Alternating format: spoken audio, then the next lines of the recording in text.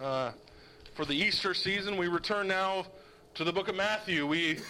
If you remember, we're in the Beatitudes, and now we come to the end of the Beatitudes, and we move into the rest of the Sermon on the Mount.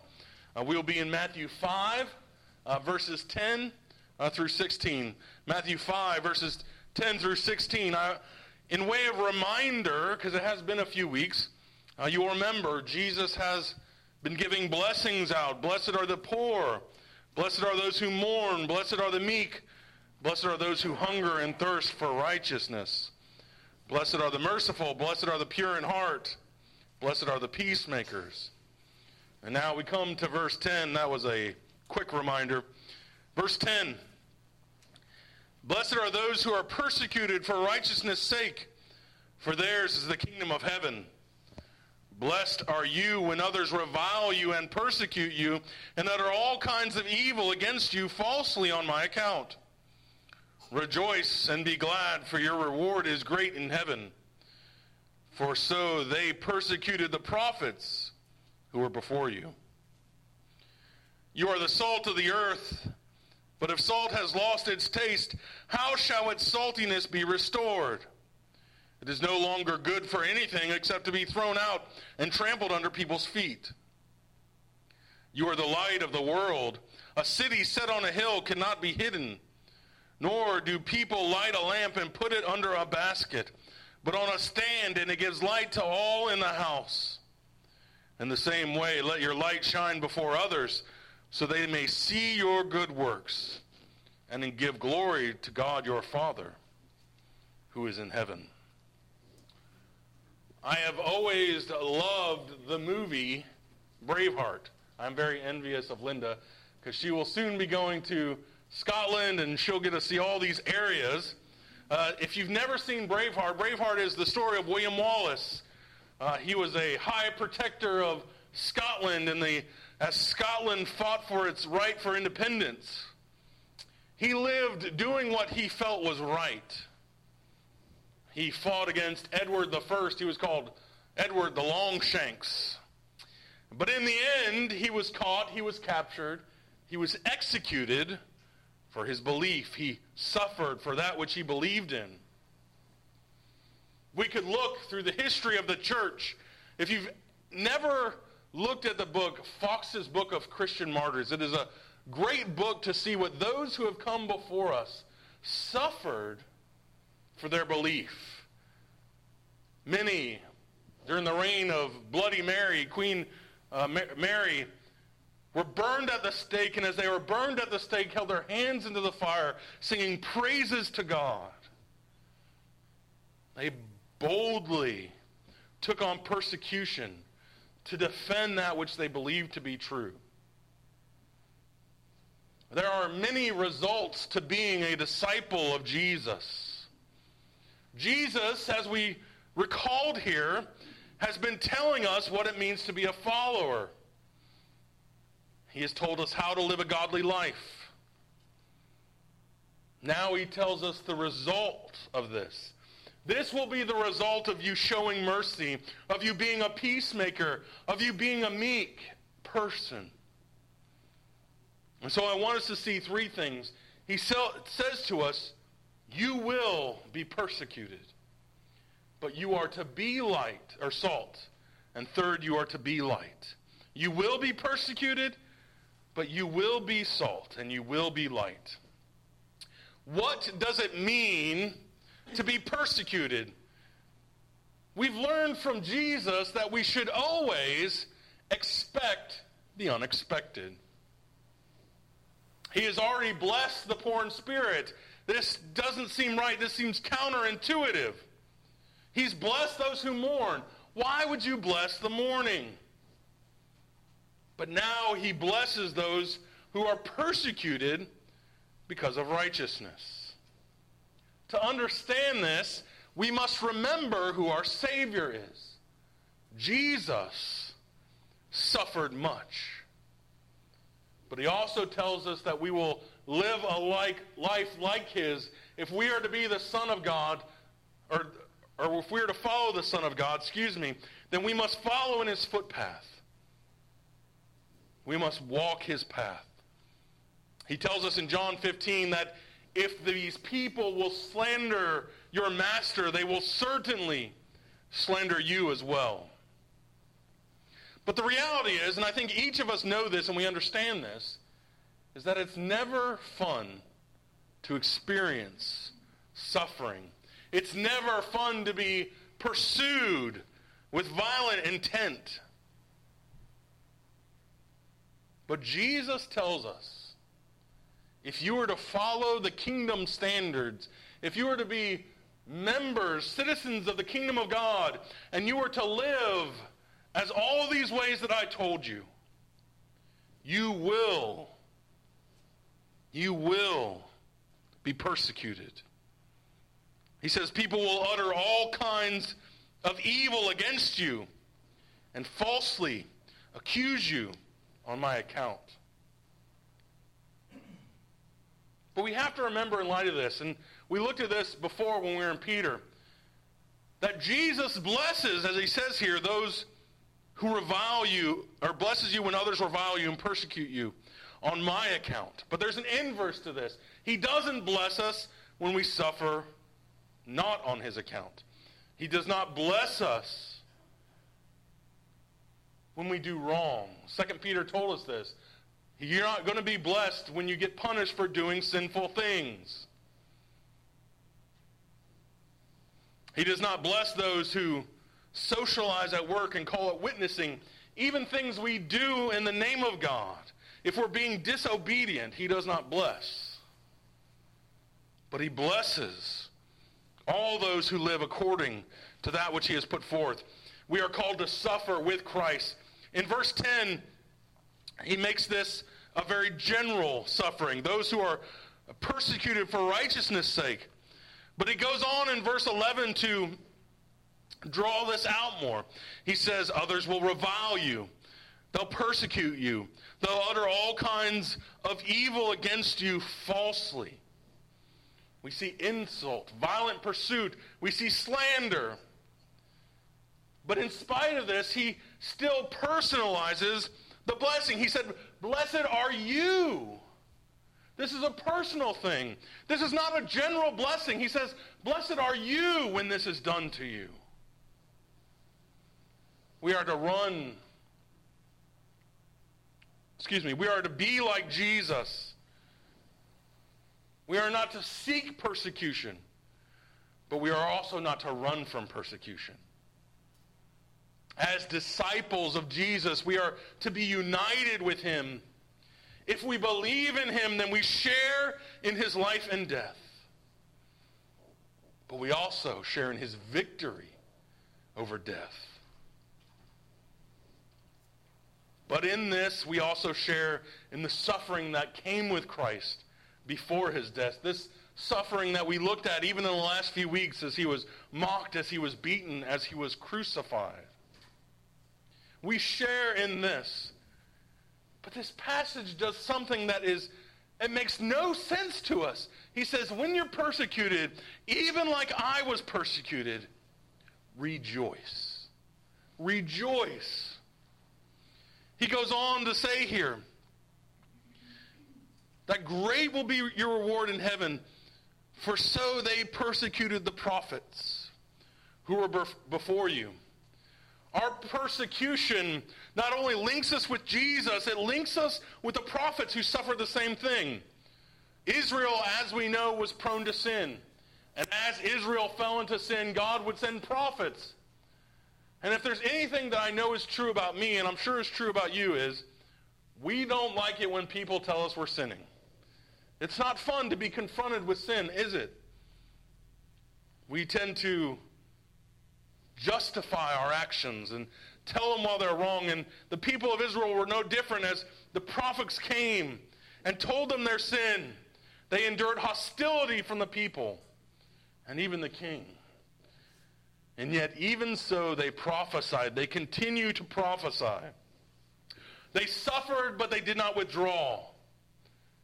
When they saw pain, they showed mercy. When they saw conflict, they sought to make peace. It is easy when people are reviling us, to turn against them. But we are to be like Jesus, like the prophets. There will always be conflict between Christianity and the world. This is without fail. We can see just from what Jesus tells us here that to know that this is true. The world blesses the rich, but Jesus blesses the poor. The world blesses the carefree, but Jesus blesses those who mourn over evil. The world blesses the assertive and the aggressive, but Jesus blesses the meek and the mild. The world blesses those who can get what they want, but Jesus blesses those who hunger, those who thirst for righteousness.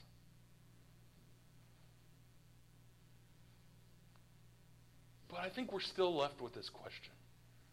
How can we rejoice in persecution? The fact still remains that it is not fun to be persecuted. So how then can we rejoice in this persecution? But Jesus gives us the answer here, doesn't he? He says, "For your reward is great in heaven." This reward, or when we think of reward, what do we think of? We think of, if I do something right, then I get something. If I clean my room, I get my TV back. Right, Ashton? A reward is something we earn. But this reward is not something that we earn. The reward he gives to us is eternal life, and this reward has been earned for us. We can never truly earn anything from God, but God blesses us for our faithfulness. We are called in this to rethink our values. To endure persecution is to endure something that is short-lived. Jesus, in essence, calls us to live for eternity. This is counter to a lot of the gospel that is being preached today. We've talked in the past about health and wealth, and this is not what they preach. They preach, if you believe and have enough faith, God will bless you now. And that may be true. God does bless us in this life, but there is no guarantee for this blessing. There are many Christians who endure persecution all their life. And yet Jesus comes and he says, you have eternity. This persecution now, this suffering now is but a drop in the bucket. For your reward is great in heaven. We are called to live for eternity. This does not mean that there's no value in this life. We need to live well on this earth. But it enables us to live uprightly. But even as we live uprightly, sometimes our reward on this earth is still persecution. Warriors will always scorn those who seek peace. And God never promises us that this will come in this life. But he points us to heaven. He says, your reward is in eternity. You will be rewarded for faithfully seeking him. Far too often, when life is good, we forget about eternity. I think this is why Jesus talks over and over and over again in the New Testament, in the Gospels, about how hard it is for the rich to enter the kingdom of heaven. For when we have much, it's hard to trust on anyone but ourselves. When life is good, we forget about eternity. But Jesus wants us to see all things. How we live as kingdom citizens, how we are persecuted, how all of our life goes is to be seen in light of eternity. I think this is why it's hard, or it's been easy, I should say, for America to move so far away from God. Because there is no real suffering. There is no real need for dependence upon God. We can depend on all other sort of thing.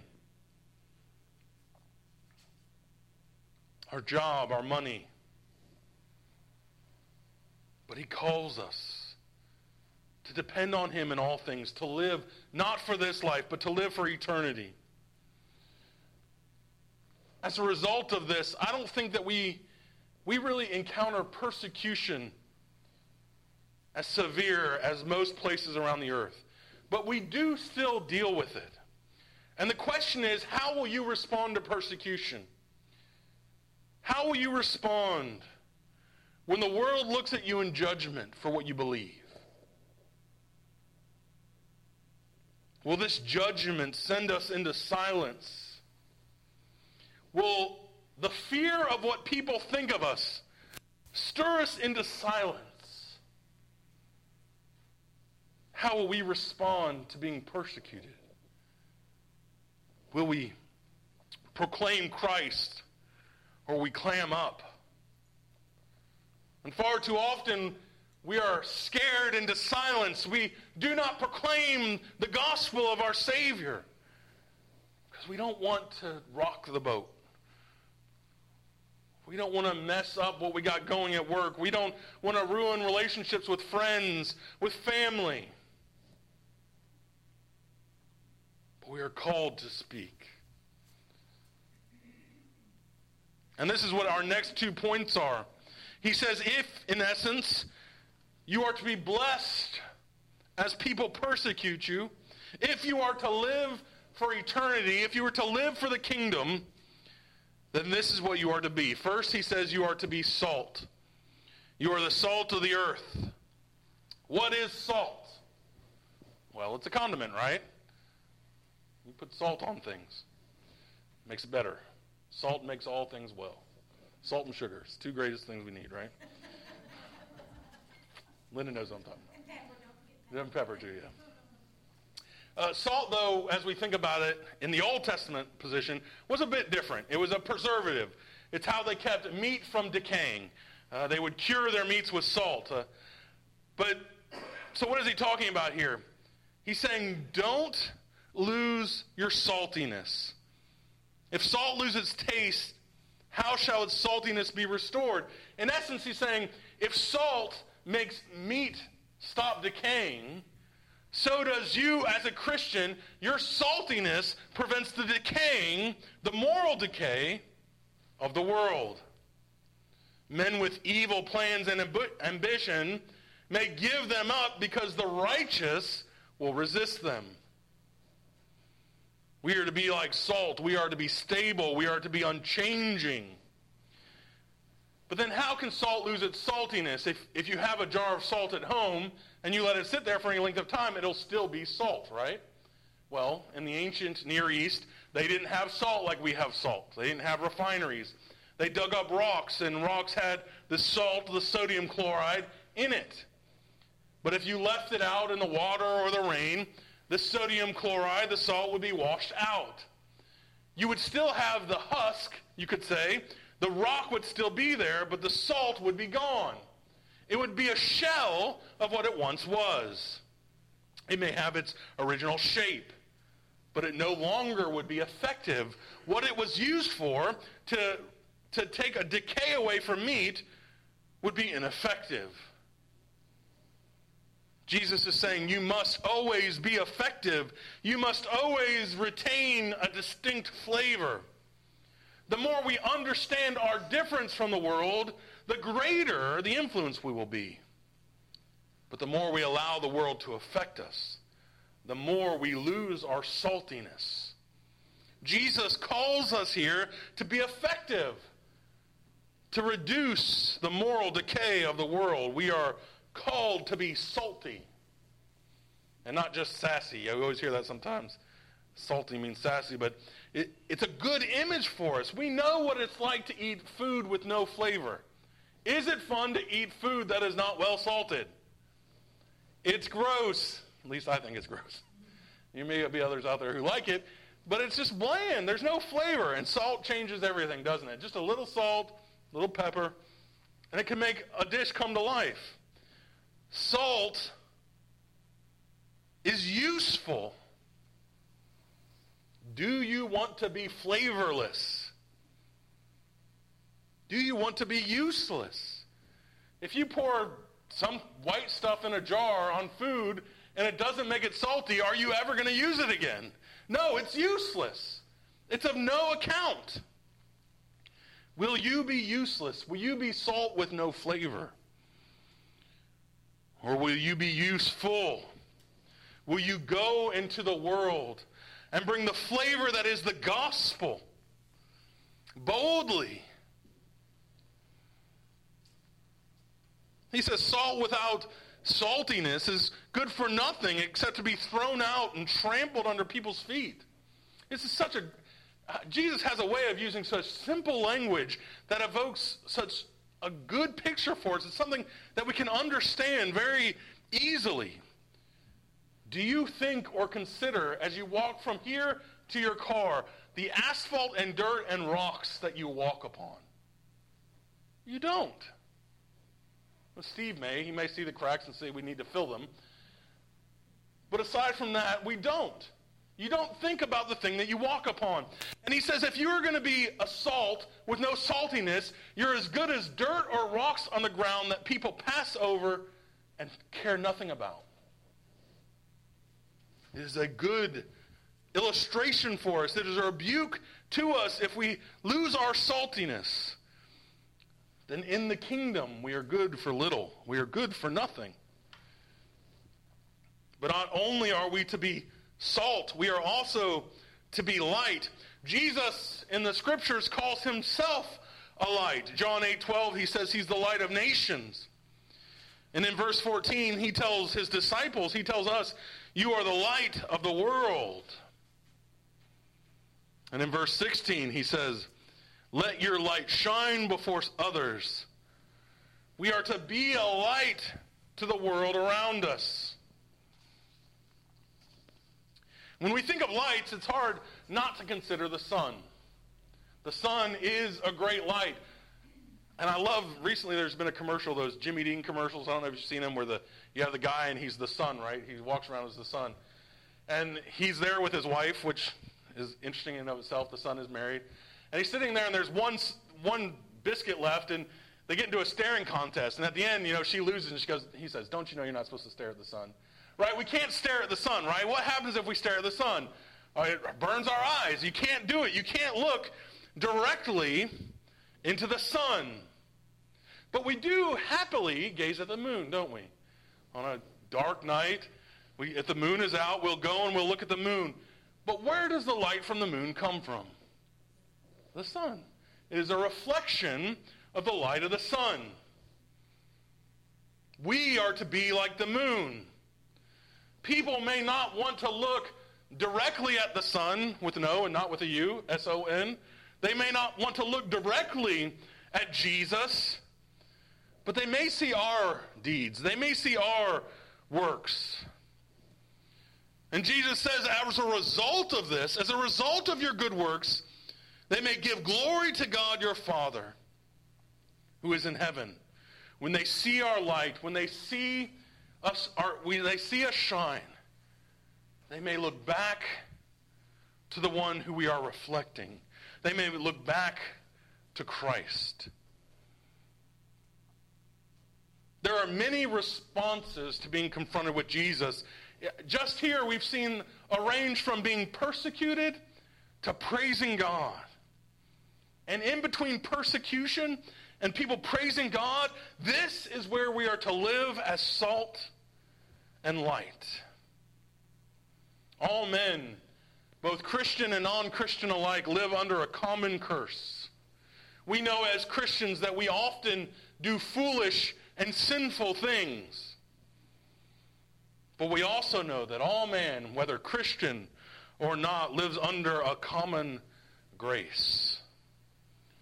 Unbelievers will listen to what we say. They may even admire the way that we live. And we've all heard this. Well, Christians, some people say this, not all, live moral lives, and they see this as good.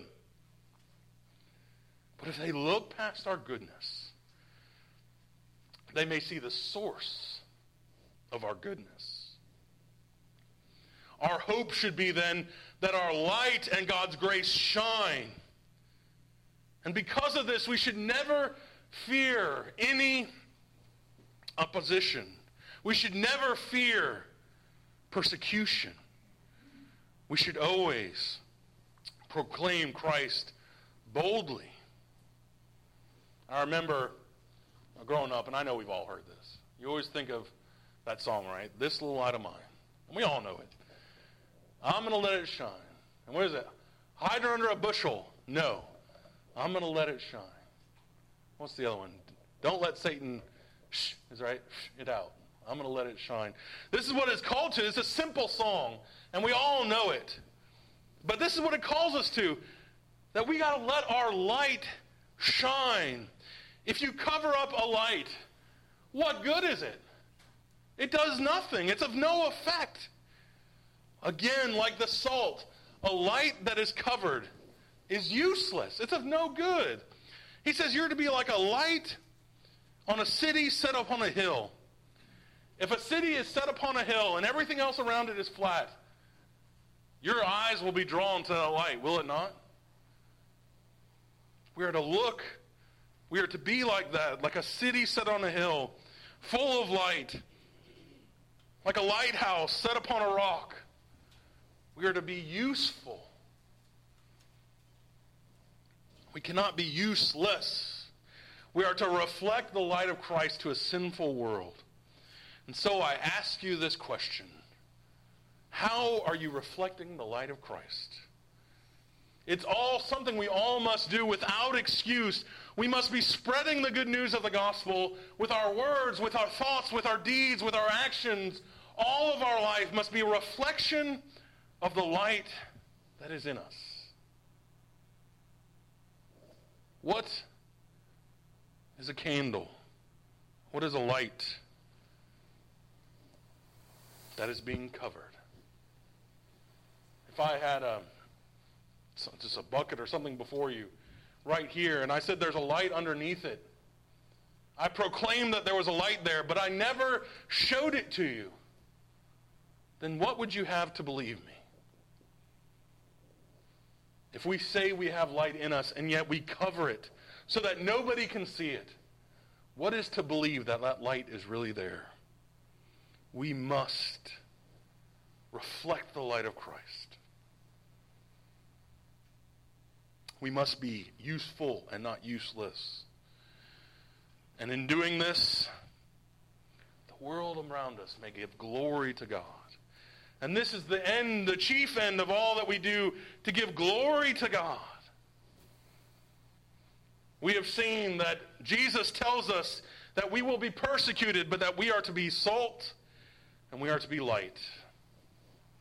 We will be persecuted in this life. It is a guarantee that if you try to live after Christ, you will be persecuted. But in spite of this persecution, and I think this is the reason why Jesus follows this salt and light with the persecution, because it's easy for us to say, oh, persecution, then I will not be useful. But he says you will be persecuted, and you are to be salt, and you are to be light. You are to change the blandness of the world and add the flavor of the gospel. You are not to be a mere shell with no salt in it. You are called to be light. You are called to reflect your heavenly Savior. Brothers and sisters, I pray that through this week you would ask this question. Am I being salty? Am I being a light? If not, how can I be a light? How can I be salt? As we come to this table with this prayer be on our hearts, as we think and reflect upon what Christ has done for us in the cross, as we come and eat this bread and we drink this cup, let us remember what he has done. Let us ask ourselves, how are we reflecting the light of our heavenly Savior? Let's pray. Dear most gracious Heavenly Father, we come now before you, rejoicing in what you have done. And Lord, we willingly and fully admit that it is not easy to live to the standards which you have put here. That it is not easy to be persecuted and desire to still be useful. But we pray that you would work this in us, that you would work all things in us, that which is pleasing to you, that we would not hesitate, that we would not delay to bring salt and light to this world. And we pray all this in Jesus' most holy name. Amen. Please stand as we sing the hymn of response.